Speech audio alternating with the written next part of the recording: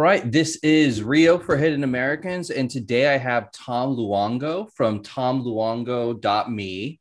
And Tom has a ton of experience. He has a lot of ideas and a lot of interesting things right now. But most importantly, my understanding is that you raise goats.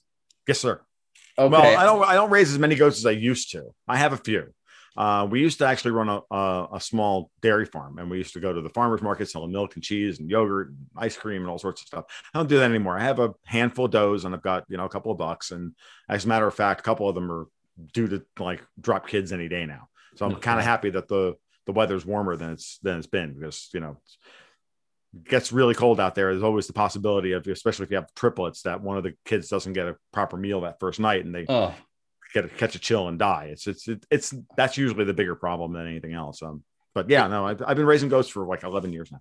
so I've heard they're a complete pain in the behind, but they also seem to be very popular. So, I mean, what you get milk or Yeah, cheese or what? I've got dairy goat hybrids, right? So I've got dairy goat, meat goat crosses. And so yeah, we milk them.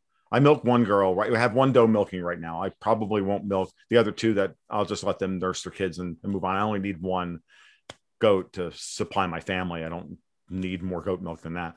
And then we'll eat the boys, but they're not that bad. I mean, honestly, once you understand how to keep goats, you've got to do harder fencing than you would for cows. You've got to have livestock guardian dogs for them and everything else. But once you've got them kind of trained to the electric wire, and you've got, a pretty sturdy fence, because they like to rub up against the fence because they get itchy, Right. and then wallow it down, once they figure that out, like, they're happy where they are. As long as they've got enough food and they know that the feed is coming, like, they're not that hard to deal with. They like to get out, and because whatever's on the other side of the fence is always better than the food that's right in front of them. Let's just not kid ourselves, right? Sure. That piece of grass over there is far better than the stuff over here. And I know why that is. When I don't go too far in the weeds on goat psychology, but after watching them for 11 years, I know why they think that way. They're browsers, they're not grazers. So to them, the stuff that's farther away from them is actually a good thing, because it's less chance for there to be parasites, less chance for the ground to be contaminated. So Hmm. they like to move around and be in different places for that reason. And it's a survival strategy for them. So It seems like there's a big shift right now with people kind of wanting to raise their own pets, raise their own, hydroponics, right, all this type of stuff. right. But you were in it before the hype and everything, so Yeah, that's no, we interesting. we built our house. I mean, we're talking in the house I built with my wife Mm, and my friends in 2003. I've been here for 18 years now. We built the house. 90% of it we built by hand. wow. Um, I live on 14 acres up in North Florida. I've raised chickens, I've raised ducks, I've raised goats, I've raised the livestock guardian dogs. I've done all of that. My wife runs a garden. We have fruit trees and nut trees in. We've got ground. We've got meat on the hoof, and we've got ground nuts on the ground, and storing calories on the ground. So we're not like hyper efficient at it or anything, and we're not like, but we understand how this stuff works, and we've got enough skills to that we've produced our enough food that like we've had our own Thanksgiving, where all the food off the land at Thanksgiving was produced here, right? So we've Yeah, done that before. We don't do it often, but we've done it before. So and I think I'm out in California, and over the last couple summers, the electricity's gone out multiple times. There was a time over the summer where I didn't see the sun for about a month because forest fires. right, And now in Texas, I have family in Texas, and I'm seeing people without electricity, without water. mm-hmm. And you see that stuff, and the self sufficient lifestyle looks very appealing. But what concerns me more is seems like, uh, and who knows, this could be a normal thing, but it seems like the standard of living for Americans, our power grid, utilities, there seems to be a lot of decline. It is. You're correct. You're correct. No, look, prepping and self sufficiency and all that stuff is great in its own way, but understand that you're trading time for money. You're trading time for for food and energy security. And look, the reason I don't run a full service farm anymore is because if you want to be a farmer, you have to dedicate your entire life to it. And I'm a better political analyst and writer than I am a goat farmer. I'm not going to argue. I'm not going to like mince words here, right? Sure. I'm not bad at being a goat farmer, but as long as that herd stays under like 5 or 6 goats, or 5 or 6 does, we're pretty good. Anything more than that, that's just too much work, man. That's not going to kid you. You either have to have 6 kids, which I don't. I have 1. And who are then willing to work the land for you or not. So I don't have that optimal prepper kind of lifestyle. I didn't have a gaggle of kids and have my wife at home to run the farm while I write about how great my prepper lifestyle is, right? I don't have that. I have the problem of not having, like everybody else, not having enough time, right? So what's important when you start talking about the loss of lifestyle, quality of life, the loss of basic infrastructural stuff, is you're asking yourself, is the division of labor in an economic sense, is it contracting or is it expanding? In an expanding economy, division of labor expands, the demand for monetary units expands, and everybody gets richer. They don't all get richer at the same rate. That's a fallacy that the commies would like us to believe is potential, is a net good for society. It's actually not a net good for society, and that's a different discussion for a different day. But a rising tide does lift all boats, right? In the last 100 years, even the bad versions of capitalism that we've run, which are mostly corporatist nightmares, we've lifted more people out of poverty. We've lifted everybody out of poverty that has been born in the last 100 years. Right. They talk about, well, there's 7.5 billion people on the planet. Yeah. Well, 100 years ago, there was 1 billion people, living below the poverty line. Today, there's about 1.5 billion people living below the poverty line. The Malthusians were wrong that the food production and energy production doesn't scale with a geometrically expanding population. They've been wrong about everything because they don't understand that capital goes to where it needs to flow best. And I'm going to get to Texas and why this is important in a minute. Capital goes to where it's needed via the free market and that's the most efficient manner with which to get it there in order to produce the goods and services that we need to support our lifestyle. And if we can't direct that capital there, then there's a contraction, right? So what happens when we screw with the risk associated with the entrepreneurial ventures needed to produce the things that we want, an electrical grid that's stable, food production that's stable, energy production that's stable? What happens when we destroy the risk premia and the risk signals in the market that entrepreneurs need to know where to put their capital, that we as consumers are giving them? What happens? We get things like what happened just in Texas. We get an electrical grid built for warm weather, built on the idea of global warming, which is rotten nonsense. They didn't weatherproof their water system. They didn't weatherproof their nuclear power plants properly. They didn't weatherproof the propane and natural gas distribution centers, distribution pipeline networks properly. These all froze up or broke or exploded when the weather reached 20 degrees lower than it was supposed to. And I can tell you that I'm even in the same problem here in Florida. I'm weatherproof for about 25 degrees Fahrenheit, right? It gets to 0 here in where I am, north of Gainesville, and my pump's going to freeze, right? Mm. Not the water line from my pump to the ground, right? My pump is going to freeze, and I'm going to have a problem. I'm not going to have any water that morning, which is why we're going to build a shallow well with a pump, right, and a hand pump on it, in order to have water when the power's out, because we live in the lightning capital of the world. We lose power all the time. So like you have to understand what your risks are, and you have to be willing as well to truly be open to real information. And the fact of the matter is that we've been prepping for the wrong catastrophe. And this is and Texas just exposed the dark heart of this by, it's not just the windmills freezing up in Texas. They produce the marginal megawatt in Texas, but it's worse than that. It's the lack of weatherproofing all through the houses and the infrastructure that the city's built, thinking, the last 100 years is, normal weather. Unfortunately, our weather cycles, geologic terms, are much bigger than that. And we know that things turn quickly. We know in the studying past geologic events, we know that things turn quickly, but all that's been suppressed in service of the political ideology of global warming. It just really drives me up the wall. We also don't have a decentralized grid, right? Electrical grid. We don't have home power generation in the United States. It's for all intents and purposes illegal, or even localized power generation. Right? We have all these monolithic, huge reactors, be it nuclear reactors or coal-fired plants or natural gas powered plants. When there's been PEM fuel cell technology out there that could produce neighborhood-sized natural gas that run on natural gas size systems that would run a neighborhood that never would have to go to the city for power, and that's been off the market and that's been available for 20 years and no money goes towards it because we've retarded the investment into it by making the regulatory hurdle to get those installed so high that no one put the money into it.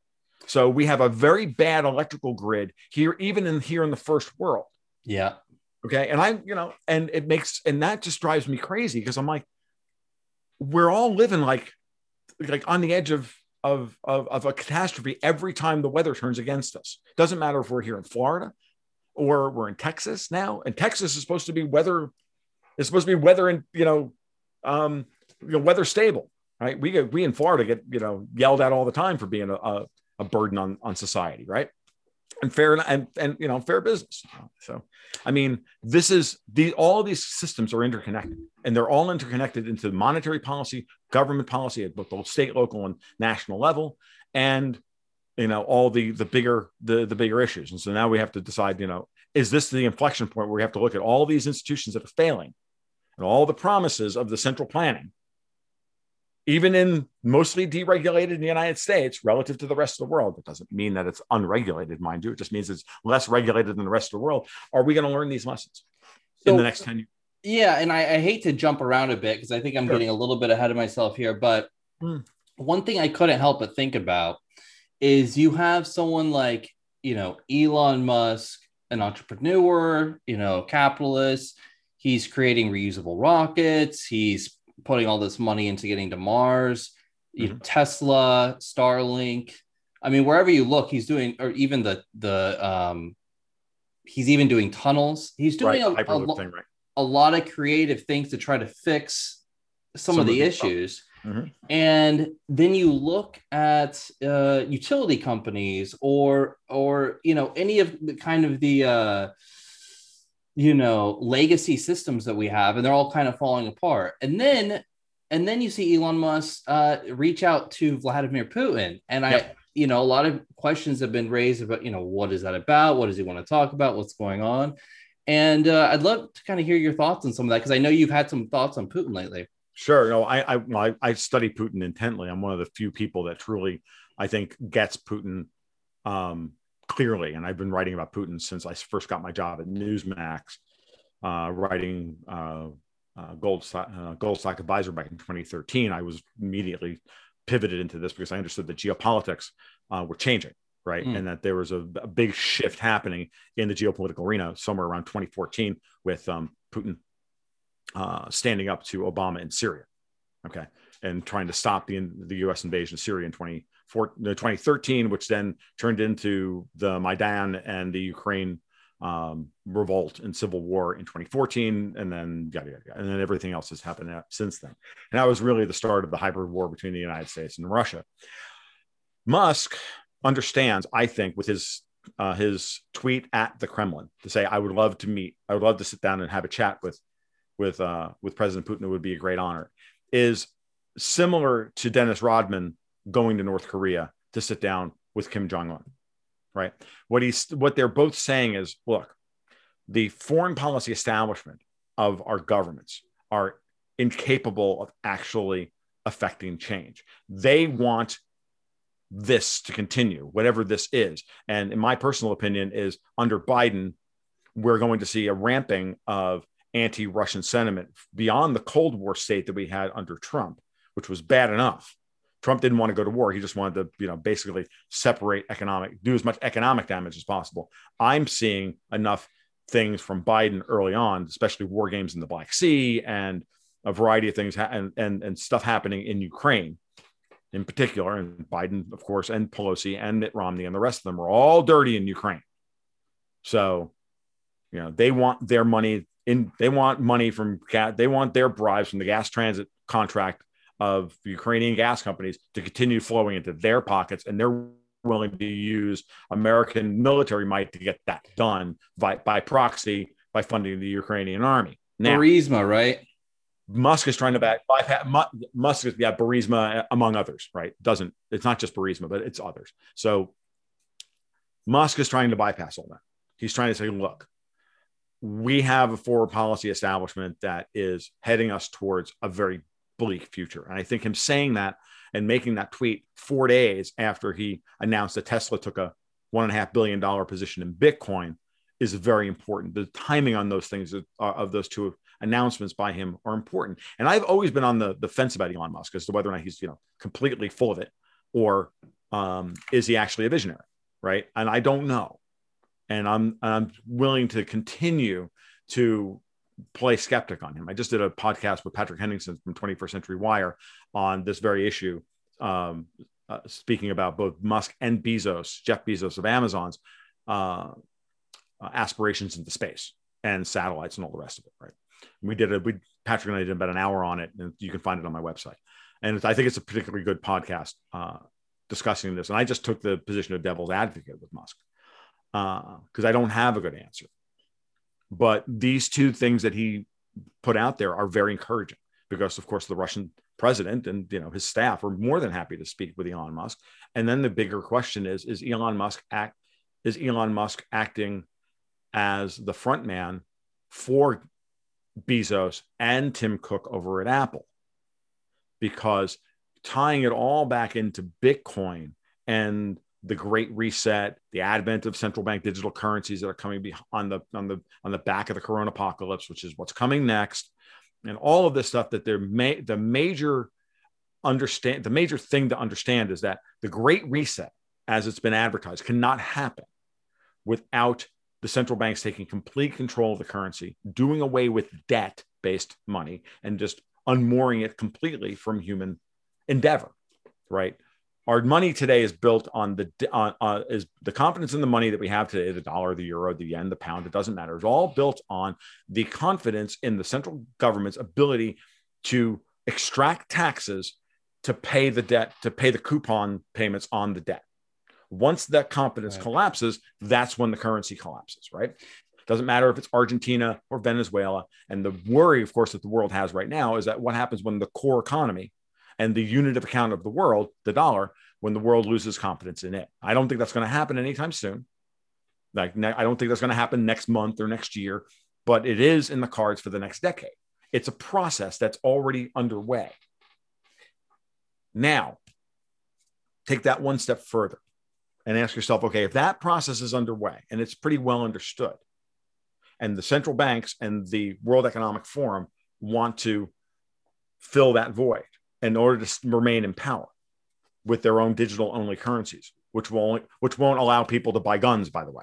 Like, the way they'll stop us from buying guns is they'll say, no, they'll just decline your payment to Bob's gun store. Or, right. Nope, your cholesterol's too high, you can't order that pizza from Domino's. That's what's coming.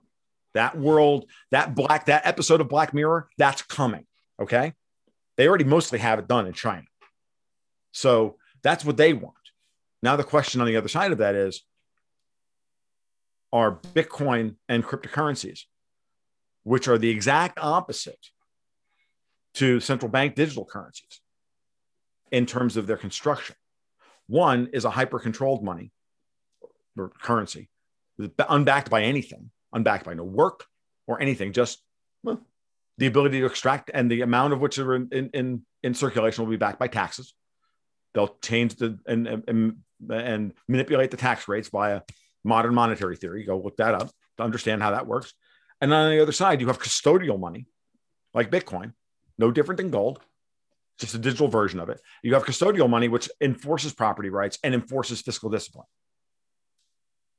Now, which can be levered up just like any other asset, but still foundationally, it can only be levered up so far without the confidence collapsing. And since it's only a 12-year-old system, the confidence in it's pretty thin. So the amount of leverage that can be built into that system at this point in time is very, very thin. And so that actually is a very good thing. So from my perspective, that's the fight over the next 10 years now. And I think Musk just crossed the Rubicon on that to tell everybody that's what the fight is. And when I see other things I'm seeing from Apple and Samsung and whatnot about payment systems, payment layers, I'm seeing the same thing as well. Yeah, I mean, I think obviously somebody like Musk putting $1.5 billion into Bitcoin cannot be understated how big of a shift that is in the entire world. And with, currently there's just been, it feels like all these things are kind of confluing all at once. You have like all the printing, everything going on. It's just trillions and trillions and trillions. And then you have Musk getting into it, and you have all these things where it looks like there could literally be like a shift. And everyone talks about Bitcoin. They talk about, okay, it's going to be the new world reserve currency. It's going to be the internet money. Right. And it feels like we're headed there, like full steam ahead. And, you see it get banned in India. You see some things on the peripheral, but you don't actually see the United States or Europe willing to really crack down on, on minors or people owning it or self custody and stuff like that, which you would think would happen here pretty quick. You're right, but 65% of Bitcoins are mined in China. China's issued 5 different statements banning Bitcoin. And yet somehow 65% of the mining on the Bitcoin blockchain happens in China. India is always the globalist World Economic Forum's test bunny for how they're going to do whatever they're going to do. So Bill Gates goes to meet with Narendra Modi a few years ago. 2 weeks later, Modi does away with every physical bit of cash above the $20 bill, the equivalent of the $20 bill. Literally in that order. Go look it up. Gates meets with Modi. Modi bans all bills bigger than the $20 bill. Oh. So India coming out and saying, "Oh, we're going to ban Bitcoin and you got to liquidate your accounts within 6 months." Okay, Modi, Molan Labe, no keys, no custody, dude. Like seriously, like last weekend, I think it was last week. It was the day before Musk made his announcement. The German government made an announcement that they seized $60 million worth of Bitcoin from a fraudster, but he refused to give them their keys. So the translation to that headline is German government announces they are claiming dominion over $60 million worth of Bitcoin, but they don't have any custody over it. And the guy's like, yeah, sorry, waterboard me for it. You're not getting the password. I mean, I'm sorry. I would stand up to waterboarding if the government was trying to steal $60 million of Bitcoin, right? So no custody, no keys. This is what I mean by this is exactly the opposite of all they can do is beat him for the password. Literally, that's all they can do. They can beat him for it. Because if he refuses to give it to them, all they can do is put him in jail, but they still can't get the money. They're going to put him in jail anyway. They're convicting him of fraud. They seized his assets, but you can put him in jail and seize his assets, but you can't actually seize the assets. You can freeze them, but you can't seize them. That's fine. It just takes more Bitcoin off the market, making the market even more unbalanced in terms of supply and demand, and the price goes higher. It proves the very point that these people are powerless in front of it. And I think that the lack of coordinated policy at this point by the US and the EU, and Christine Lagarde hates Bitcoin, the ECB president. She's called it funny business money. She keeps coming out and saying, oh, it's just, hookers and blow, basically, and, hookers and terrorism. She's mostly right about that. I'm not going to argue that. For the most part, that's what moves along the Bitcoin blockchain. But the point being is that she's not going to win with a digital euro, but for the European Union to survive, they need the digital euro. They need to cancel all the debt. They need to consolidate it all under the ECB being the only issuer of debt, yada, yada, yada. The fiscal integration is the only path forward for the European Union as a political entity. It is the Achilles heel of the European Union. Martin Armstrong's been banging on this point for 25 years. And after, 10 years of listening to him back in, the 2000s, I finally got religion and understood it. I'm like, yes, Martin, you're correct. Okay, got it. Why that is, and the structure of the euro is such that, imagine the United States having, Illinois being able to issue dollars in order to pay its pension funds. We don't have that. Only the Federal Reserve and only the Treasury, the U.S. Treasury, can issue only the Federal Reserve can issue Federal Reserve notes, and only the U.S. Treasury can issue government debt. In Europe, every state can do so. And then they, what they've been doing for the last 10 years with negative interest rates, Target 2 and OMT and all this alphabet soup nonsense that Mario Draghi created, is to move the liabilities around and basically put them all on Germany's balance sheet. And then the German people are now on the hook for all the Italian debt, all the Portuguese debt, all the Spanish debt, all the Greek debt. So when push comes to shove, Merkel is going to grind her people into paste, suborn them to Brussels, while Draghi destroys what's left of economic well-being of Italy. And within a couple of years, they'll be dealing with a digital euro. They've already destroyed the sovereign debt market. So now that they've destroyed the market, now they can just get rid of it. And that they're going to do it all under the auspice of funding for the Green New Deal and Corona apocalypse relief.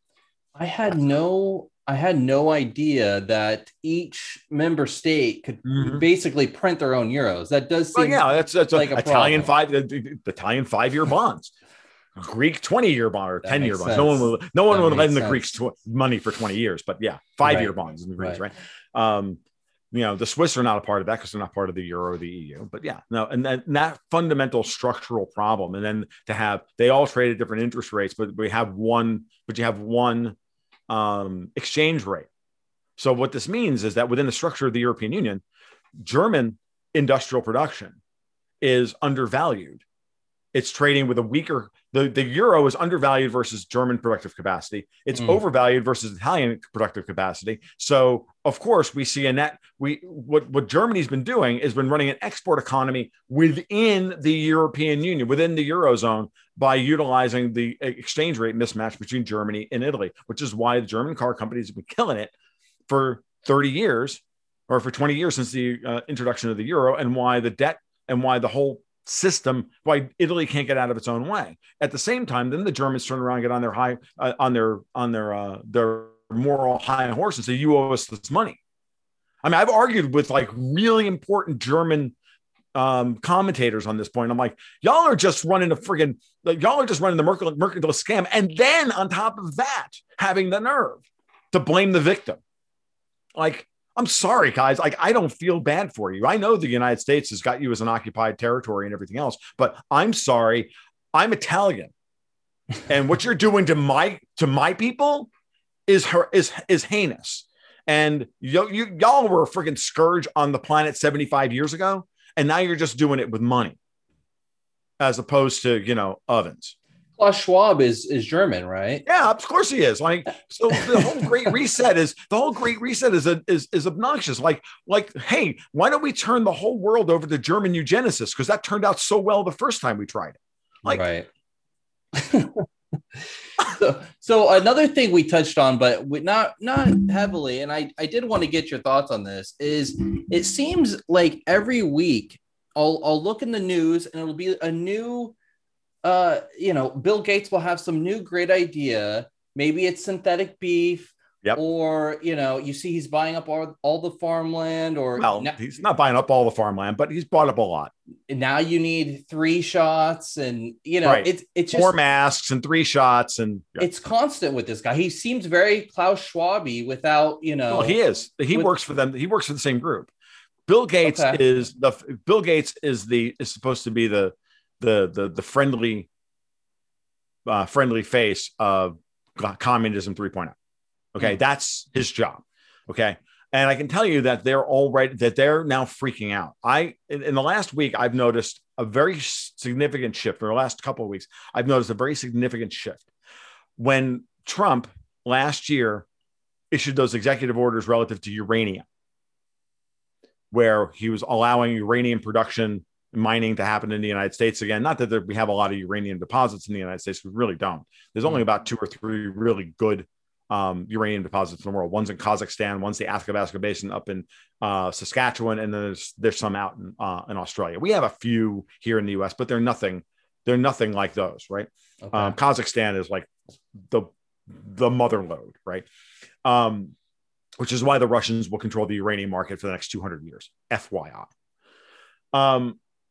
So But he started the process of putting uranium back in the news because, of course, then there would also be uranium processing here in the United States for the first time in a long time. And there's I saw a report the other day that Illinois' processing plant, the Honeywell's Illinois processing plant, is going to be coming back online. So we're going to start refining uranium here in the United States for the first time in God knows how long, thanks to the Greens. I've noticed that all of a sudden, after publishing the Green New Deal a year and a half ago or 2 years ago, right, with no mention of uranium, with no mention of nuclear, it was all going to be wind and solar and this and that and everything else. Seems to me that all of a sudden, with the solar panels under 6 inches of snow in Germany and the wind turbines freezing up all across the North Sea and now Texas, but it started before this, that Biden came out and said, yeah, nuclear is part of the Green New Deal. And Alexandria Ocasio-Cortez blessed that for the progressives, for the Green movement. Okay. Now she's a moron, but she's a politically powerful moron. And when she speaks, the hard progressive left listens. So her job is to sell whatever it is that they want, what the whatever the latest thing is they want. Gates comes out, yesterday? We're doing this on Friday the 19th. Yesterday, the day before, and says, yeah, nuclear is cool, and we have to use these newer, third gen, latest generation reactors. They're good, which, by the way, I agree with. For the first time, I finally agree with something that came out of Bill Gates' mouth for the first time ever since he announced OS2 partnership with IBM back in the late 80s. Literally. Forget that guy. But he finally said that. And why are they saying this? Because they know they can't run a first world economy on wind and solar. They have to go nuclear. If they're going to sell the Great Reset, we have to go nuclear. And these Gen 1 reactors like Fukushima, like the Fukushima meltdown, and we have littering all of the United States, they're all 20 years past their service date. They all need to be replaced. And the Russians are eating our lunch in terms of installing them all around Asia. Rosatom is the only stock in the world that I wish I could own, but I'm not allowed because the Russians don't sell any of it on the open market. It's completely privately held.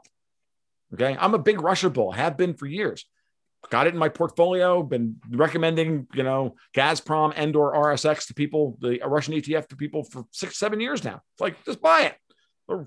It's going to be, the Russia's brilliant. If you go look at the Russian stock market, I've been right about all of that.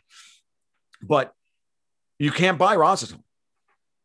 They have a $104 billion book of business of plants that they're building in Turkey, India, China. These are nuclear plants? All nuclear plants and all latest generation Russian third gen, either molten salt or whatever, non-meltdownable, reactors. None of these old first gen and Chernobyl style reactors. They're not building those. Got it. So my understanding is the new generation of nuclear plants doesn't have the waste associated with it. So there's you're not putting it in a mountain or anything like that. I mean, honestly, even then, like the first generation reactors running on, running on 235 or 238. Even then, like we shut down the use of nuclear energy in this country because we were worried about, transporting the dead rods across the country and in the dead of night under military escort, which is dumb because what we did? We stick all those dead reactor rods into pools that are run with diesel generator backups. So what happens when the diesel fuel runs out? And the biggest environmental hazard, NASA environmental hazard we're staring at right now is not being able to get diesel fuel to Cedar Key. Okay? To the power plant at Cedar Key, in order to keep the diesel diesel generator running to keep the reactor rods cooling. Okay, cool. Like this is the biggest, if that happens, if that breaks down, if we have a societal breakdown of any kind, that's what's going to that'll destroy life in North America. It's like those spent fuel rods need to be picked up and they need to be transported to Utah and put in the salt mines. I don't care. Like the potential for the military to for the rods to get into an accident on I-70 out in the middle of nowhere, and while they're being transported, that was the argument why we shut all this down, and yet we didn't kill all the reactors. They're all still out there producing 10% of the baseload, the 10% baseload that runs the American economy.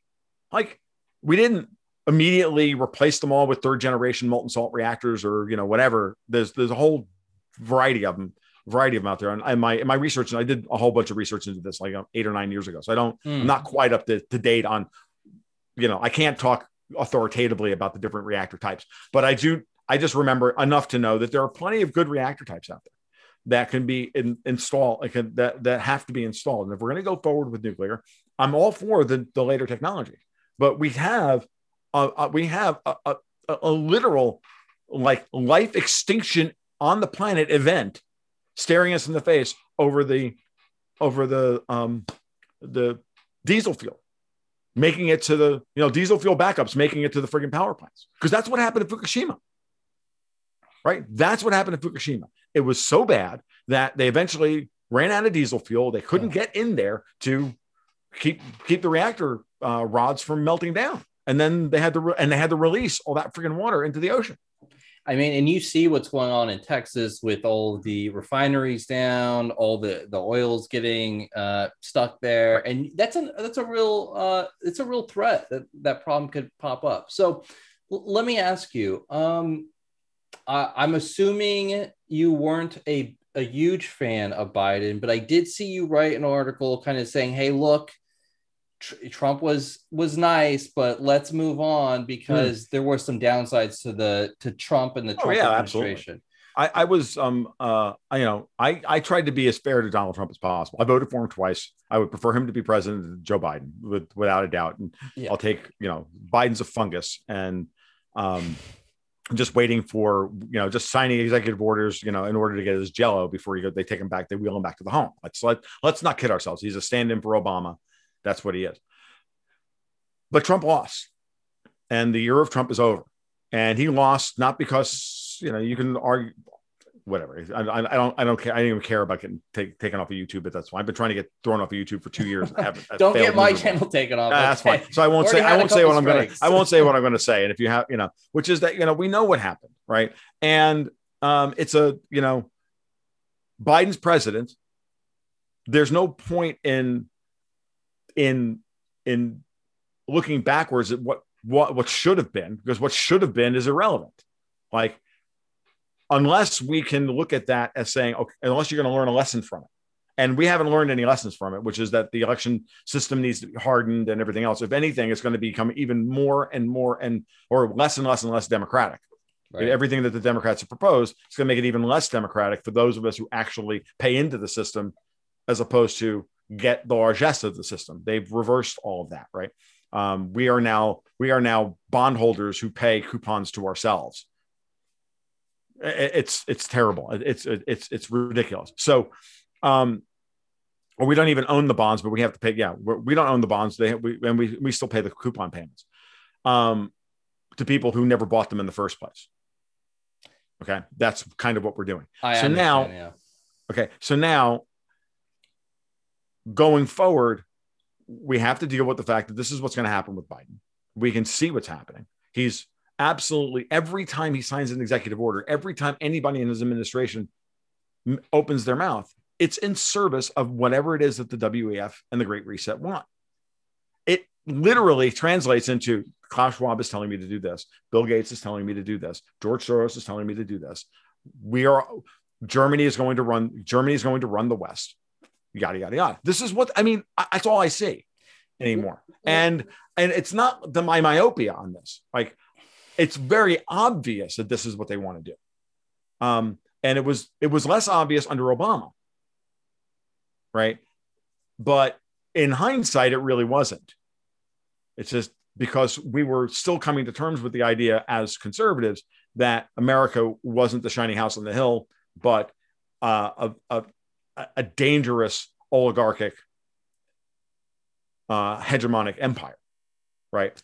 And that idea was only held by the far left and the far right, which the Noam Chomsky right and the Lew Rockwell, or the Noam Chomsky left and the Lew Rockwell or Mises Institute right, and then it was slowly making its way into the center. It was big enough that it elected Trump. Okay. And People haven't wrapped their heads around yet is that that's already been done. That's not even what's important anymore. And I've been trying to get this point through to, colleagues like Caitlin Johnstone for reasons like the US is not the problem. The EU is the problem. Because the EU, but because she's a leftist, she doesn't care. She thinks communism is great because she's stupid. That's fine. I told her this in public, and I don't care if I burn that bridge because I've already burned it. But watch the alternative media space, the people who refuse to question anything about the corona apocalypse narrative, and you'll see what I'm talking. You'll see where their blind spots are. Their blind spot is that they want this to happen because they think capitalism bad, and they think the U.S.'s empire is a capitalist empire. Well, they're wrong. It's a corporatist empire, just like every other friggin' empire has ever been. It doesn't matter. You can call it what you want, but it's not capitalism. So, I think that's a great point. I just want to touch on that really briefly. I think there's been a big awakening, at least on the right, and probably people who, are well informed on the left. Yeah. Obviously, the whole empire thing, it's a little hard to deny when we're, what's happened in the last 20 years since 9/11. And then the other thing that I think's been a very awakening for a lot of people is it feels very much like America is kind of headed in a fascistic direction in the sense that corporations seem to have as much power as the governments, if not more. I mean, you see them kick Trump off Twitter. You see Facebook is now not letting you share news in Australia. Yep. And there's these weird things where you see, the government against very, very big, strong corporations. And it really does have that kind of, when you'd watch those futuristic movies in like the 80s, and there'd be this dark, grimy future where like corporations would run things. Feels like we're getting pretty close. Yeah, there's a great Canadian science fiction series from a few years ago that's on Netflix. I think it's still on Netflix. It's called Continuum. It's a time travel story about this about undoing the mistake of building a corporatist takeover of the world and supplanting the governments. And it's vaguely leftist, but it's also vaguely left libertarian. It's one of my favorite shows of all time because it is certainly the first season is a treatise on using violence as a political tool, right? From both sides of the equation, from both the left-wing terrorist and the right-wing law enforcement perspective, because you have the cop versus the terrorists, both sent back in time to try and, retroactively abort a terrible future, right? It's the Terminator at a societal level. That's the setup of the show. The show's fantastic. And I absolutely recommend everybody watch it at least once. Certainly the first 2 seasons, twice. The later 2 seasons aren't as good. You're right. We're in that kind of mode. The thing is that the pushback has already happened. They overstepped their bounds so far because I think in many ways, they were told to. Now, not Facebook, not Google. They're in on it with the word WEF. But I think this is where I'm like on the fence about Musk, Tim Cook, who I know is not nearly as much of a lib as he portrays. Okay. He's in Silicon Valley. He runs Apple. If he wants to sell products, Tim Cook's a Republican, but he can't admit it. There are a lot of people like that in Silicon Valley, and they can't admit it because of the corporate culture. That's what I believe. And I have people who have been studying Apple for a long, long time, and that's what they think. And if you watch the things that Tim Cook does as CEO of Apple, he does things that walk up to the line where it's really bad, and then he never crosses the line, i.e. will never give the NSA the encryption algorithms, backdoors into FaceTime audio or any of that stuff unless they have a warrant. Like Facebook happily gives all their data to the NSA because they were built by the NSA. Same thing with Google. They were practically built by the NSA. Okay. But Apple, I think Amazon exists. I think Amazon has strategic partnerships with the CIA in terms of AWS and the Washington Post. I think it's in order for Bezos to build a company that would, under any other circumstances, run afoul of Sherman antitrust law. I can see reasons. I can see the counter argument. I can also see the argument that they're evil oligarchs. And my question at the beginning of this talk was, in a sense, are Musk, Tim Cook, and Jeff Bezos auditioning to be the next Klaus Schwab, next generation of Klaus Schwab and George Soros? or are they actively fighting it? And it's a good question. And I put it in people's heads, not because I have an answer to it, but because I want you to start thinking in those terms as opposed to the reflexive, because we live in an age of abject cynicism. We're cynical about everything. And I'm chief cynic here. Like 90% of my political analysis is I assume somebody is full of it. I assume they're evil. And then I'm 90% of the time I'm right. I just run the script and go, oh yeah, well, that's obviously what they're doing. And 90% of the time I'm right, because 90% of the time they are evil and they are full of it. But every once in a while, really, I'm not sure. And, and I'm eternally an optimist, because I do believe decentralization, and I do believe technology outpaces bureaucracy. And we're going back to Bitcoin and cryptocurrencies. The pace of innovation in cryptocurrencies is so fast, even ardent bulls and ardent followers of it like me can't keep up with it. And that reminds me of 1996, 1997 in internet stocks. Things were happening so fast that you could not understand what was happening. And those people, like Bill Gates, who said it was a fad and it would never replace the real economy, were wrong. Because the governments will come in and step on it, and the regulatory capture and the old economy like Xerox and this, IBM, well, they won't allow that to happen. And they didn't. They didn't stop it. Oracle became a thing. Netflix became a thing. This thing became a thing. All the eBay became a thing. I mean, all of this stuff happened. PayPal became a thing, right? I think we're in the same boat with cryptos. These guys want to your point earlier, want to put controls on it. They've allowed futures trading to try and have the tail wag the dog in the futures market, the same way that they control the silver market and the gold market. And it worked in 2017 when the crypto market was Bitcoin, Coinbase, and a few exchanges. Today, there's an entire multi-billion-dollar industry, almost trillion-dollar industry of where you can sink liquidity in the crypto space and never go back to dollars. So shutting off the pipes, the off-ramps, like by forcing all Americans out of Bitcoin through Coinbase or Kraken or Binance, like these things are so big now that how are they stopping? How can they stop it? And yeah, they can write, and it takes months to write regulations, and it takes weeks to write software upgrades. They're going to lose, but they're going to do unbelievable amounts of damage in the process, which is why I think, going back to your point earlier about Elon Musk, him going and doing foreign policy is very important, because now we're seeing him think ahead to what this Bitcoin revolution actually means. And now if he can speak to Putin,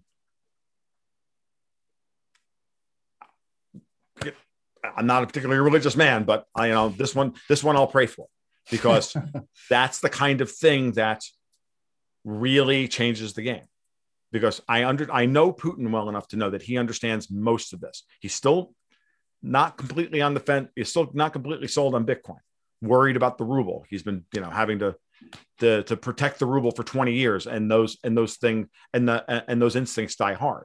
But he does get cryptocurrencies. He has spoken with Vitalik Buterin of Ethereum. He has spoken, and Russia has, rational cryptocurrency laws now for the first time ever. And they're really the only major economy that does.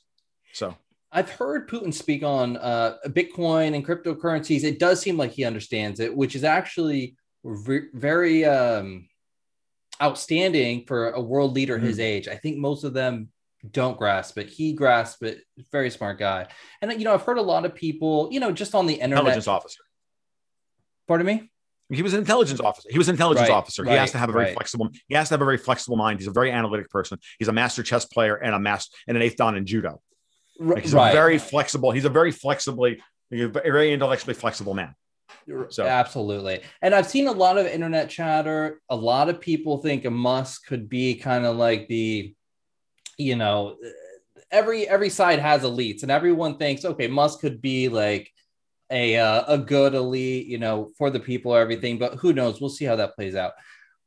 So in general, I mean, what do you see coming from the Biden administration, maybe the Kamala administration, over the next 4 years that could be good, that could be bad? I mean, do you see anything coming? Because I mean, it's like, I think it's like 52 executive orders so far or something. I mean, he's moving pretty quickly for not moving much at Right. all. Well, he is moving quickly because they're governing by executive order while Congress keeps everybody distracted with impeaching Trump, right?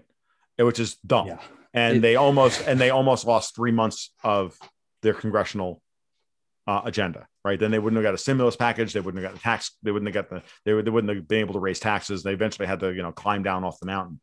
Um, Nothing. The only good thing I will see, I expect to see out of Biden is a restoration of Obama's antipathy towards Israel, which will back Israel off and force a and finally force some kind of resolution to the situation in the Levant. So in Syria, Lebanon, Iraq, Iran, and the rest of it, Saudi Arabia. And we'll probably see the restoration of the Iran nuclear deal, which neocons hate. And by saying that, I mean most Israeli firsters within our U.S. government and within the American diaspora. Okay. And that's a good thing because the Israelis, in my mind, they need to settle. They need to make a settlement with Iran. Okay. Because Iran is in no position after 4 years of Trump to want to start a war with Israel. But until Benjamin Netanyahu was properly chastised, I don't know that that's going to happen. Now, I haven't been following Israeli politics as closely as I have in the past, but it looks to me we're beginning to see the beginnings of exactly that. I saw a report the other day of the Russians mediating between Syria and Israel over some prisoner exchanges. This is a good sign. Okay. Of course, at the same time, the Israelis bombed Damascus on Christmas night and on Valentine's Day. Okay. So, salt all this stuff to taste. That's about the only good thing I'll see out of the Biden administration. The rest of it is going to be uniquely terrible. Okay. Because the goal of the European Union is to run the table using the U.S. military as the tip of the spear for their foreign policy to break Russia off from China and Iran in order to, because once that's done, then they can go after China. Now, I think they're delusional when I state that thesis. Okay. My opinion on this is that that's the dumbest freaking thing I've seen since the last Bond movie. But actually, yeah, the last Bond movie was pretty bad. Spectre was pretty uniquely terrible. I've been skipping them now. They've gone downhill pretty bad. Yeah, I liked Skyfall and I liked Casino Royale. Like every odd numbered Daniel Craig one would have been good.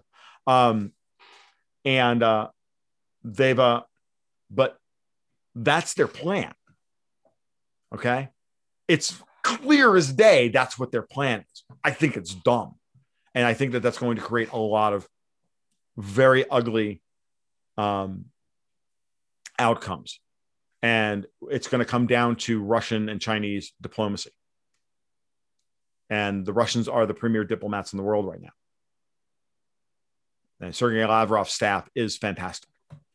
And they have outmaneuvered Angela Merkel in Germany, Obama, Biden now, or Harris, whoever, and Netanyahu, and the Saudis, and all of them multiple times over the last 5 years, and Erdogan in Turkey, and Macron in France. Every time these guys try to get uppity, they fail miserably. The only ones that the Russians can't seem to beat are the Brits, because the Brits just use MI6 to create a problem that they then hand off to the Americans and the Germans to fail at implementing. While the Brits, walk away and say, "Oh, we had nothing to do with it." Yeah, you did, and we all know it. So but at the same time, the Brits can't supply enough gas to keep their people warm, so they're going to have to buy that gas from the Russians. That's exactly what's happening again. And every day that goes on, and every day the planet gets colder, the Russians' hand in diplomatic terms gets stronger. Right, so. Right. I know there's the jet stream that's been a big controversy. So, yeah, Tom, I really appreciate you being here, taking the time. Sure. Can you tell us, where the audience can find you, where they can follow you? Sure. So my blog is over at tomluongo.me, or Gold, Goats, and Guns. That's the name of the blog. That's the name of the newsletter, which I publish monthly on Patreon. I publish a retail investor level newsletter with a full portfolio strategy to tie all these ideas up together into coherent stock picks and strategies, investing strategies and whatnot. We cover crypto, we cover gold, we cover timberland, we cover oil. I cover media and culture. That's their Patreon. The Patreon has 2 different levels. It has the newsletter. It also has twice weekly market reports and private Slack server for a curated community, kind of a nascent version of Locals. And I do video podcasts with technical analysis of strategic markets and every Wednesday and Sunday, along with some headline discussion and tying all that together. I do that every week for my people. That's $4 a month. The newsletter's $12. And then you can find me on YouTube. I live stream once a week on YouTube and DLive. It's mostly me swearing into a microphone for an hour and getting therapy. And you're on Twitter too, right, Tom? I am on Twitter, TFL1728. I'm also on Gab. It's TFL1728 as well. Okay, yeah, those are pretty popular places these days. Well, Tom, yeah, you can find me on. I'm reasonably active on social media, but not terribly. Gotcha. Okay. Well, everybody, Tom over here is fantastic. His writing's great. His speaking's great. Please go check him out. Thanks so much for watching today for Rio, this Hidden Americans, and we'll catch you next time. Thank you.